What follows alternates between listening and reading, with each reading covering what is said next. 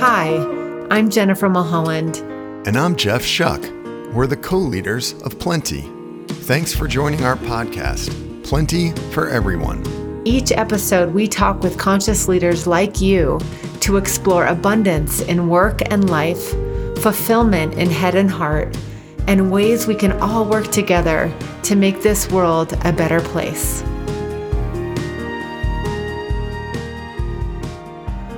Welcome, everyone, to Plenty for Everyone. We're so glad that you're here.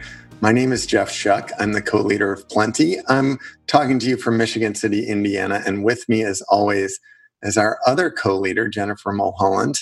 Hi, Jen. Hi, everybody. Calling in from Park City at Heart Space, our retreat center. A beautiful fall day here. Yeah, beautiful fall day here too. Lovely everywhere. And we are excited to share with you one of our really lifelong friends, which is really amazing. I think every podcast I make some mention of how old I am. But joining us today is Mike Zener. And Mike and I have known each other for a long time. He has been engaged in the effort to help heal people with cancer for a long time. And we'll talk a little bit, I hope, today about that story. Mike most currently is the executive director of philanthropy for the American Cancer Society of Illinois.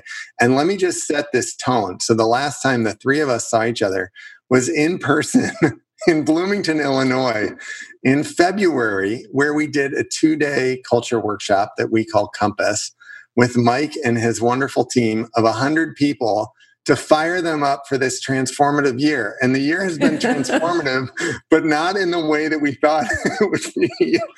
So welcome, Mike. Oh man, it's great to see your face, buddy. It's great to see you guys too. Oh my gosh, Jeff. Yeah, no, that makes me feel old, man. Lifelong. And Jennifer, great to see you. And I remember the last time we were connecting, I was all giddy about skiing the powder day at Deer Valley. And that was again in February, just after we met. So Yes. It's good to see you guys. And yes, executive director for Illinois. I skipped the philanthropy piece, but yes, there is a ton of philanthropy wrapped up all inside that, Jeff, for sure. Excellent. Well, where should we start? I mean, it is amazing to think. Jen and I talk often about the experience in Bloomington, which was really, really lovely in so many ways. The team was fired up. The dialogue was about positive change and about making a difference together. And it was only 2 weeks, 3 weeks after that, that all of a sudden the world really shifted. And just curious, maybe let's just start, Mike, with what's present. How does life find you right now? Where are you? How are you? Oh, man, my son and I did a 35-mile bike ride Sunday. And that, for an 11-year-old kid to do that and without a lot of training, I'll tell you, for me as a dad, that was a phenomenal experience. And to watch his eyes light up and get outside and go and enjoy what fall has to offer for about 5.5 hours. That was a unique highlight in this environment that you mentioned we are in. Yeah, what an amazing time. There are calls that I have with our team that I sometimes reference back. Y'all remember February? And, eyes will light up and go, that feels like a year and a half ago, 2 years ago. I am good. We are all healthy here and still moving forward. It seems like we're moving faster. As my executive vice president at ACS says, you either wake up as a lion or a gazelle. And you can tell the story after that. But we're fighting every day, trying to do the good work to help those in need, now more than ever. Maybe share, given that the speed at which things are changing in the context of the culture workshop and kind of setting this reinvigorating tone, what has changed? How is your environment different right now in terms of what are you dealing with? What are some of the issues that have surfaced in the last, let's say, 6 months since February that are occupying your attention, your time, your thought, your leadership? What's bubbling up to the surface as you're kind of looking at all this change, this reset, can only imagine with an organization with such an important mission and so many important people dedicating their lives to, helping cure and treat and research cancer. What's surfacing for you in your role right now? Because the mission is so close to me and so many others, I would say the thing that is keeping me up at night or is alarming me the most, of course, is the pandemic. Of course, is society. Of course, the things that are happening that are trying to rip us all apart.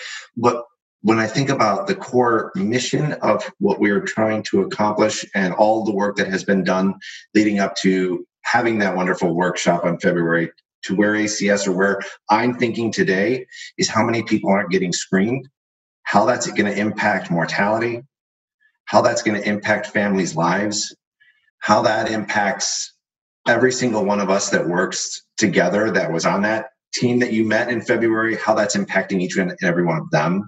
So from that and from how that shifts the way we are thinking today, how we are approaching the mission and how we are working together, or how it is preventing us to stay together in a virtual environment, or that's making it more, I would say not friction, but it's challenging.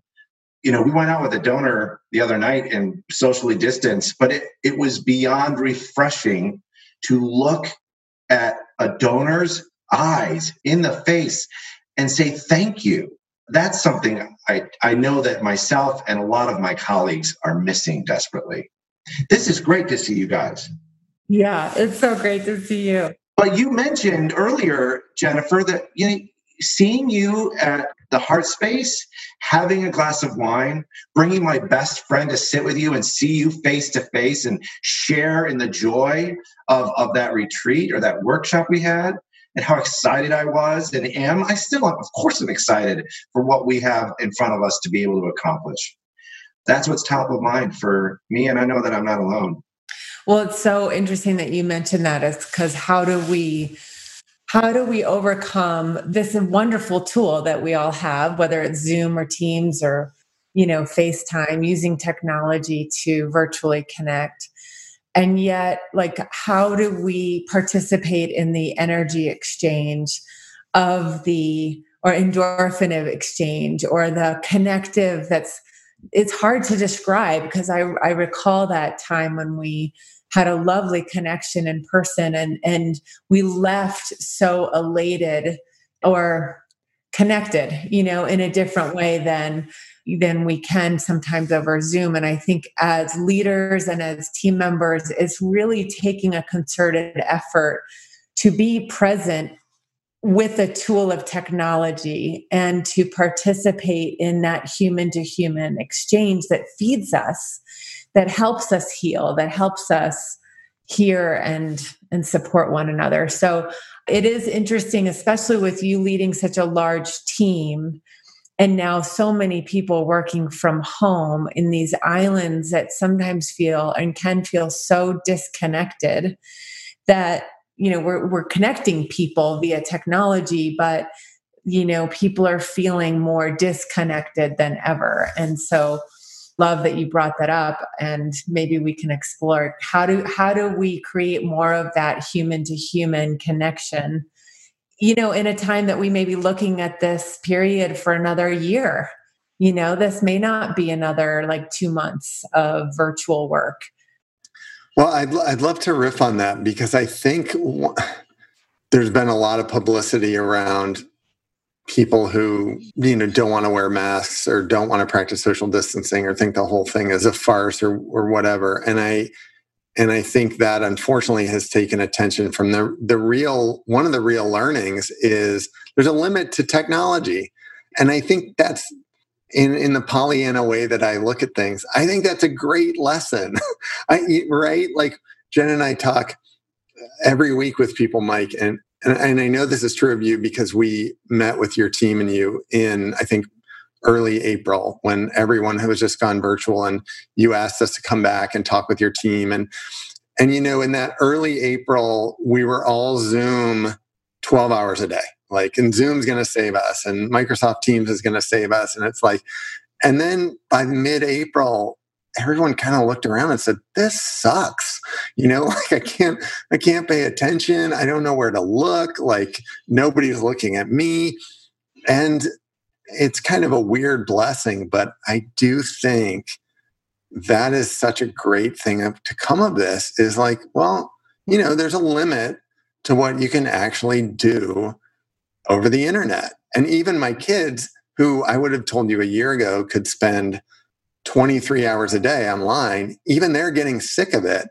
And so I'm hopeful when I hear stories about, well, we actually met with a donor and we were so engaged, because somewhere at the end of this or somewhere through this, I feel like there's a reemergence of what it actually means to be human in community and the care that we want to show each other and the information we get that's not just left brain logical information. It's something Jen and I talk about all the time, and half the people we talk to about it think we're like woo-woo, but everybody is, I hope, learning it's not all logic. It's not just a linear. You can't replace human connection with technology and think it's going to be the same.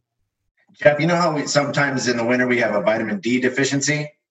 We don't get as much sun. It's cloudy. I would ask you both to think about this because you just made me think about this. I have a hug deficiency. I am a hugger, and I really thrive or get empowered or gain energy from that just very simple embrace. So you think about it, I'm here alone. I'm single. I'm a single parent father. Thankfully, my ex-wife and her husband are my family. They're very close. So that is there, but I don't get a hug every day. And now when I used to get hugs from staff or friends, that's missing. And I know that I'm not alone. But think about just that one piece, the embrace, and how important that is to share connection, to share emotion, to let others know you are there.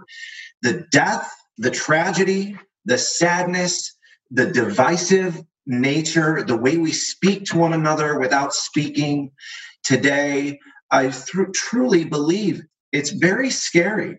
And for those who are the touchy-feely, emotional, passionate side, the right brain, maybe there's a little bit of left brain active still, but I miss that.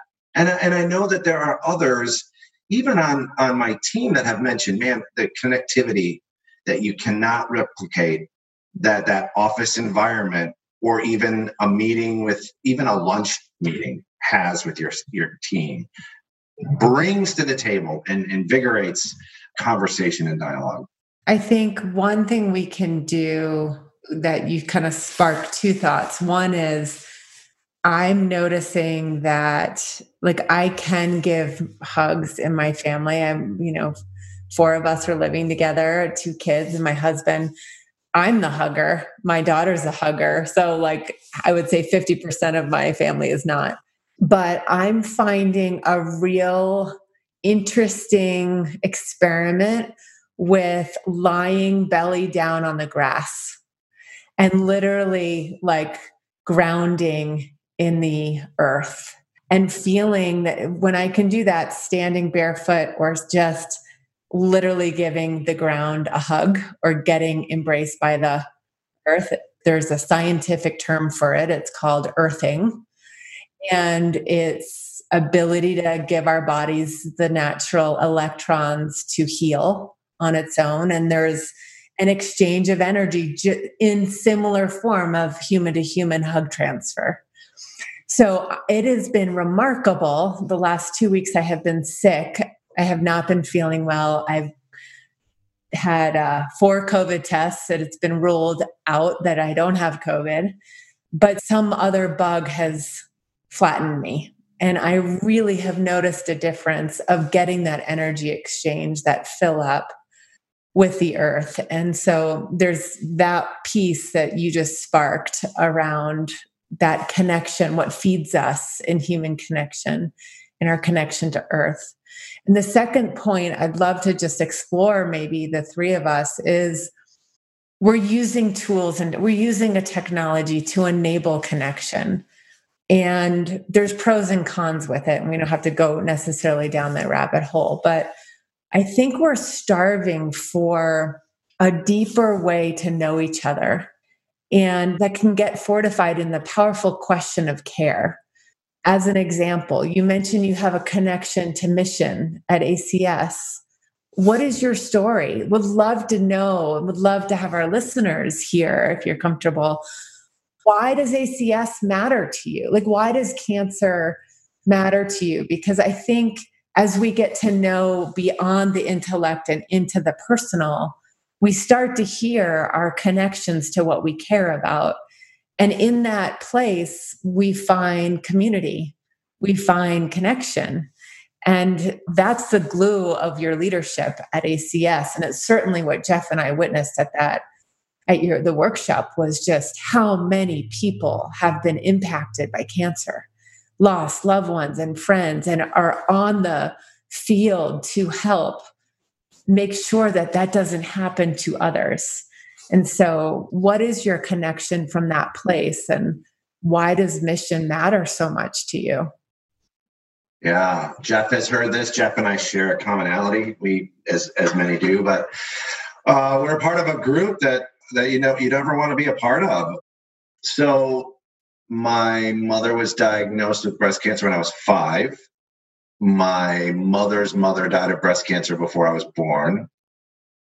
Before I was born, my dad's dad died of colon cancer. Moved forward 4 more years. My mom passed when I was 9 from that disease, metastatic, both sides. So now we're talking 1982. The year after that, so now I'm 10. Let me not ride over that wave so quickly. That morning at 7:30 in the morning, when my dad had to go into my bedroom and tell me, son, we need to talk, bring me over into my parents' bedroom, the smell of coffee, the blue skies, all of the Italian side of the family in the kitchen for some odd reason at 7:30 in the morning. I'm 9. I'm sitting on my parents' bed, and my dad has to deliver the most horrifying sentence a parent can ever give to their only child, is that your mom just passed away from breast cancer.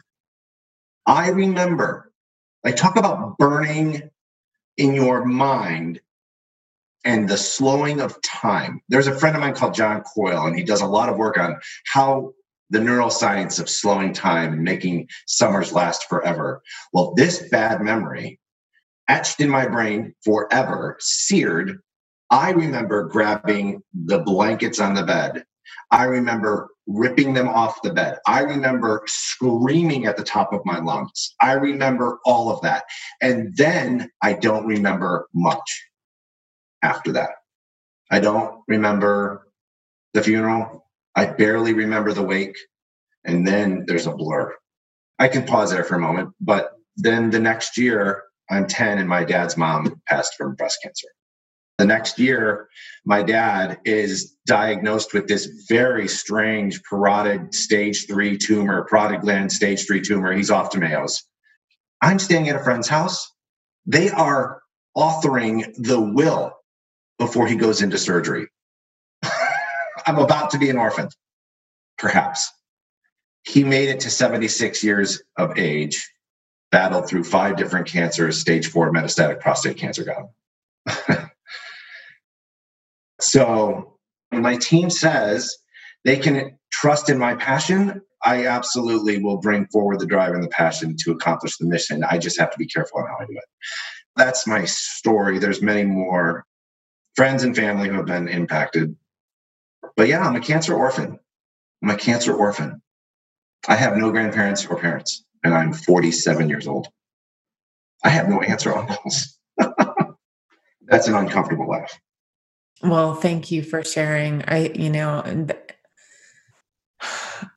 knew part of that story, not the whole story, and see why you and Jeff have so much in common, and why we care about something creates the pathway, if you will, for what we're here to do with that care. And find it so interesting that your story and different experiences of cancer, in especially at ACS and other cancer organizations around the country, are replicated in such good intentions of why we need to do something and why people are united around a shared care. Their experience might be different, their stories may be different, but ultimately, I think that's the opportunity for change. And Jeff, would love to, have you comment about, especially when we look at ACS or any other organization. We've worked with a lot of cancer organizations, and Jeff, you have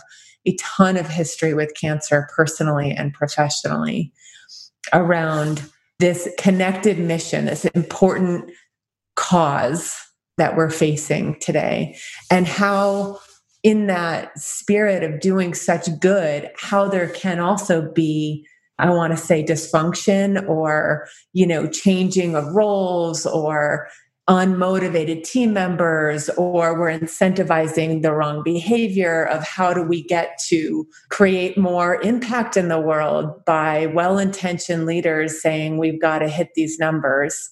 And yet you've got a team of people that all these different stories of care may not necessarily know how to get to that financial metric. And I know I'm kind of weaving things around, but it's a big topic, and how we connect mission and culture, how we connect mission and strategy, how do we connect mission and funding is really at the core of the crux of what we're trying to solve. I mean, you did just put a lot out there. We got big steak knives in this group, so we can start chewing on it. But I think one thing I think you hit on at the end is a topic we've talked a bunch about, which is kind of sacrificing yourself for mission. Is that ultimately what the mission needs? Does mission need sacrifice, or does mission need service? And the two get blended. But I want to maybe before going there, Mike, just personally, first of all, say thank you, and I love you, and you're the best. And I knew most of that story. There's a couple bits I didn't, and part of the same club, nobody tells you when your second parent dies that you're an orphan, and you can feel orphaned when you're 40. What's present for me on the personal thing before we get to culture and mission is, I can also hear the hurt in your voice and the anger in your voice. And man, do I want to reach through the screen and give you a hug.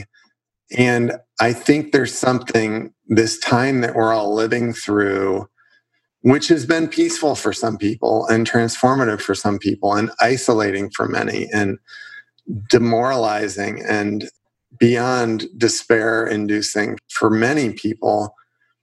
There's an anger and a pain there. And I just wonder, what was your own healing like? And how do you, and when do you, if you don't mind, and because I'm on this journey myself, is why I'm asking. For many years, my own anger and pain was my motivation. I spoke about it. Jen's heard the speech. I had it, and I harnessed it until I realized it was holding me back. It was killing me to be that angry for so long. And I wonder how you navigate that when that mission is all around you, and how do you find the hope through the hurt? You know what I'm asking? Yeah. Quickly, I'll answer how did my dad help us after that? Well, we went to Disney World, and all of my mom's Sicilian side of the family said he was nuts. But ultimately, it was the best decision. It was a massive distraction for the moment. After my dad died, I took my best friend for 2 weeks to Mexico, and we went scuba diving, and I spread my dad's ashes out in the Gulf of Mexico at sunset. Unplanned. There's no connection there. The Gulf of Mexico and scuba diving was not my dad. But it was a very peaceful, calm transition moment for me. And I am at peace knowing that I can go dive in those waters again someday, and I will be with him. That's cool. That was, for me, a place to process. And I was with my best friend, Tim. That was equally important. So surrounding myself with some amazing core people in my life, and I would include the ACS family or my prior organization, that family, that has helped. It's therapeutic. Can I take the passion and the drive and accidentally forego strategy, leadership, and well-being? Yes. And I would say to others like you and me, Jeff, and there are many others out there that are listening right now, that we have to channel and focus, like Tony Stark, right? The thing in his heart, the Iron Man. We've got to channel that nuclear reactor into the force for good so we can drive strategy, be better leaders, ensure our teams are well right now more than ever so they can continue to achieve and accomplish the mission that they came to this organization for, which is fuel the mission, fund the research, drive patient services and programs, advocate for the best policy to ensure longer, sustainable, make cancer a chronic disease that doesn't have a mortality rate. It's livable. That's where we need to go. And that's where I know that many of my colleagues want us to get there. So how do we as leaders, conscious leaders, especially those like you and I, Jeff, to channel that and make sure we're not leaving a devastating wake in our path? And I have to focus on that daily. Well, and I think that's the bridge, Jen, back to where you were going about what I'm curious about. So for people listening, this is the end of September. Tonight's the first presidential debate. And I would say just personally, I'm anticipating it with some dread, and I think I see, this is a bit of a stretch what I'm going to try to do here, but I see pain all around in people. And I think there's a choice we have to make individually and as a community and as a country about how long we're going to hang on to the pain and when we're going to turn it into the power center, right? And the link to what Jen was teeing up, which you've just brought into it, is when we talk about culture with teams, we talk about 5 dynamics, and Mike just named them. And, strategy, leadership, well-being, community, funding. But a lot of it starts with well-being. A lot of it starts with helping people feel seen and heard.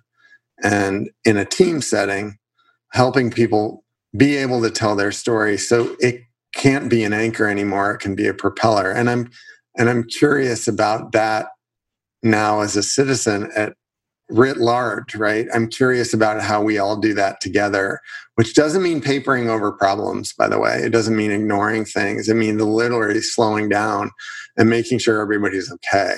And I think, Jen, I want to bring you back into it. I think that's where you were going when you kind of turned us to culture and mission, this idea of, not taking advantage of pain, right? But needing to be aware of it so we can help people heal. Yeah, I think, there's a lot of juice in, I think, in the conversation of connecting people to make a difference, whatever that difference is.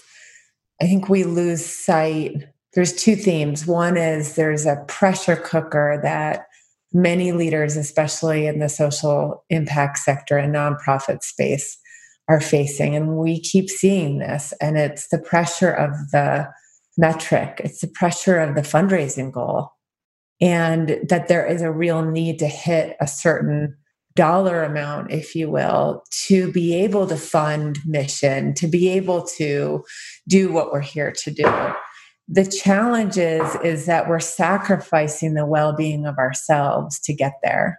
And then it's a high cost to pay for layoffs, for turnover, for burnout. And I'm curious in our leadership, whether it's the presidency all the way down to the executive directors, are we as leaders really able to lead if we are not walking the talk? Are we really able to help others heal if we're not healing ourselves?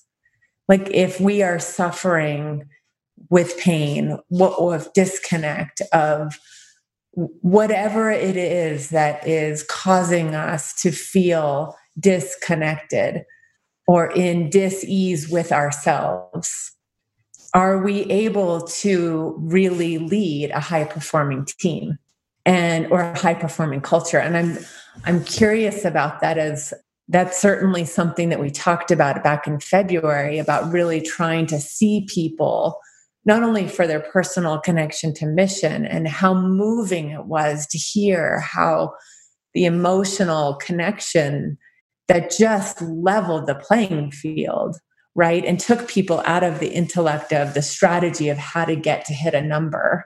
It became more human. And I think we're at this crux of, are we able to lead without having our eyes on multiple, like not just on a number, not just on a metric, not just on a goal? Like, how can we really help ourselves, our teams, and society heal? Because right now people are hurting, and it's showing more than ever in our organizations. So I think that's part of why our work in a realm of well-being matters, because we bring our baggage to work. We bring our hurts to work. We bring our stories to fuel our passion. And either it can be additive or, Yeah, now we're bringing our cats, dogs, and children to work as well. Right. Yeah. Yeah, no, Jennifer, you're right on. And I'm learning, and I'm only in this role. I mean, I'm not even a year into this role here at ACS. I've been at ACS for almost 4 years. My anniversary will be my birthday, November 5th. Big time. Way to sneak that in there, Mike. The number of cards you're going to get is just skyrocketing. Sorry. But a lot's going to happen right around that time anyways. But so if we can as leaders incorporate these 4, I would say, the keys prior to funding, that everybody on this team wants to have the end result be to fuel the mission more, to fuel the mission and increase services, opportunities, more research. I would say that every single person I have the luxury and joy of working with in this sector and in this cancer space, I can feel they are all walking alongside one another in that effort.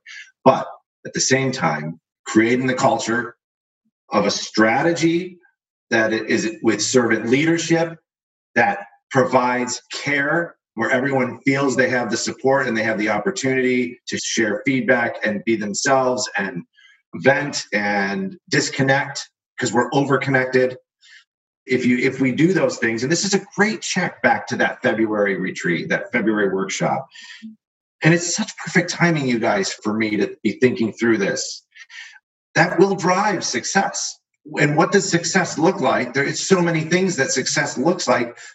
And we as leaders can't forget about the personal feeling of being successful, the team feeling of being successful, and what those outcomes are from both the mission side of house and how vital they are, and the fundraising side of house and how vital they are. Because without either, this doesn't work. Yeah, I think one point, and then love, Jeff, for you to expand on this as we kind of explore strategy, is that oftentimes, Mike, I'm sure you've seen this, is like strategic direction is typically set by a few people in a boardroom, go away for a few days, create the strategic plan, and then come back and here it is, and everybody's got to implement it. When you were just languaging that people want to be connected, and if we can extract what the insights are from the broader team, that can inform how we're different, what makes us unique, how do we, stand out according to our competitors, what do we stop doing? This is such a big thing with strategy today, is like, especially in the time of COVID, it seems like there's so many equal priorities and equal pressures that what we don't do isn't clarified. What we stop doing isn't discussed. So we just get more piled on. The teams get more work to do in a virtual way. And it just leads to confusion, stress, overwhelm, because now we don't have as many people to do it either with the current state of what's happening. So it feels like we, certainly this is where we get fired up, as more of an inside out approach to strategy, whether it's a strategy for the next 3 months or strategy for the next 3 years is a much more inside out collaborative approach that has to be agile because the environment is changing too quickly. So how do you create a core foundational approach in a world where things are really uncertain and guaranteed to change? Guaranteed to change. Jeff, do you want to comment on that? Yeah, I mean, we've teed up like 10 more episodes, and I think we're almost at time. I think what occurs to me is, well, so many things, but I think to link what you just said, Jen, back to what Mike said, I think when we make success all about a number or a couple numbers, then what happens is we only end up valuing the things that can be measured numerically. And to try to pull back the COVID experience into the conversation, we're all living through a grand lesson that a lot of that is the least valuable stuff. Some of the most valuable stuff is stuff that you can't put a number on. It's the context around the numbers. It's the inequities in the numbers. It's the reason that, you wanted to pursue the numbers.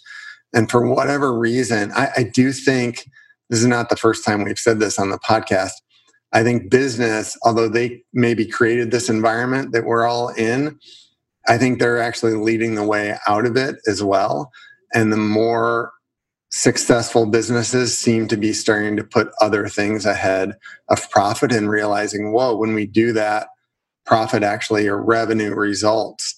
And I think the nonprofit sector should actually be the leader in that effort. We have a nonprofit sector because you can't monetize everything, you can't legislate everything, and we vitally need the sector. And yet, I think, Jen, what you're pointing out is often some of the most hard-nosed, numerically driven, financially ruled people we work with are leading the nonprofits. And it ain't working, and it's not going to work as we go into a fundraising season where the economy's in the worst shape it's been in 100 years. And I think if we as a sector start to look at it like we always do, like it's a zero-sum game, and for ACS to raise money, Goodwill has to lose money. Like the whole model doesn't work. And I would love to see us start with, there's people who've raised their hands to be part of this sector because they're called, like you are, Mike. They're called by a memory of what happened when they were 9 years old. So we can't measure that commitment on a set of numbers in Excel. It's not how you do it, but that's how we do it right now. And I'm not sure if I'm making the connection, Jen, that you wanted me to, but that's what occurs to me now. Exactly. Of course, we need money for mission. Absolutely, Jeff. I'm with you. And I've met a lot. I will say, in the recent time in my role, I met an amazing CFO the other night of a massive organization, and his bio is long and it's unbelievable. And for me, I was taken back by, what am I going to even say to this individual? It was moments into the meeting, Jeff, and he is part of our club. And that leveled everything for the conversation. And there are more and more high-level leaders in the corporate sector that are helping us, though I will say, drive us on a very good path forward that is also incorporating their drive and their passion and their stake in the game too. I'm learning a lot on all sides, and we've got to be able to, what fits right now, and what is the game, what is the board going to look like in 2 months, in January, and how do we keep driving forward? And I will say, how do we as leaders not leave a devastating wake in our path? Mm.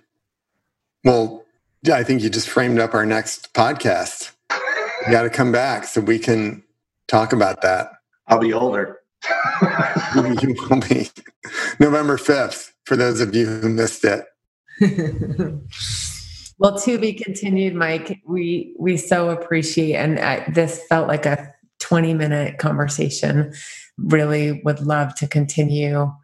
There's so much more to talk about, and we have such great respect for what you are doing over there, and really think fondly of your team. And excited to have you back in Park City at Heart Space to come see this winter or whatnot. So, and I know you have the final word, but I just want to mention, I appreciate you guys. I appreciate Plenty because you push us to think differently. You push us to get uncomfortable.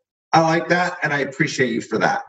And I'm gonna be reflecting tonight on our conversation, and I look forward to watching this again. And if I can leave everyone with one message, just if I can put my ED hat on for a second, please return to care. And when I say that, I mean go get screened. I mean tell your family and friends, and tell yourself. Return to care, and that's what I'd like to leave you with. Lovely. Nice message. There's that passion in play. I'm going to be slightly presumptuous and leave you, Mike Zener, with this thought. Your mom's so proud of you. So proud of you, man. Don't you do that. I hope you know that. I hope you know that. It's true. I hope you know that. I hope you remind yourself every day. Jen, why don't you talk us out since Mike and I are both crying?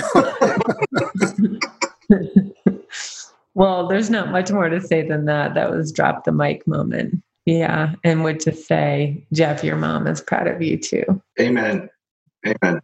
How lucky we are to share these moments of conversation, and would just ask our listeners to be real, be you, be vulnerable, and show your care and give that care to yourself, as Mike so eloquently asked. It's a wonderful action and a great tangible way to show care for ourselves in terms of screening. But we're all precious cargo here on a time where humanity needs us most. And the time to rise is right now, whatever and however that looks. So you can follow us at plentyconsulting.com. We really appreciate you listening to this podcast or checking us out on YouTube if you want to see it on video. Like, subscribe, and share it with your friends, and we'll see you our next time. Thanks all. Be so well. Hi, gang. Be safe. Thank you. Thanks for tuning in. Join the conversation and learn more at www.plentyconsulting.com.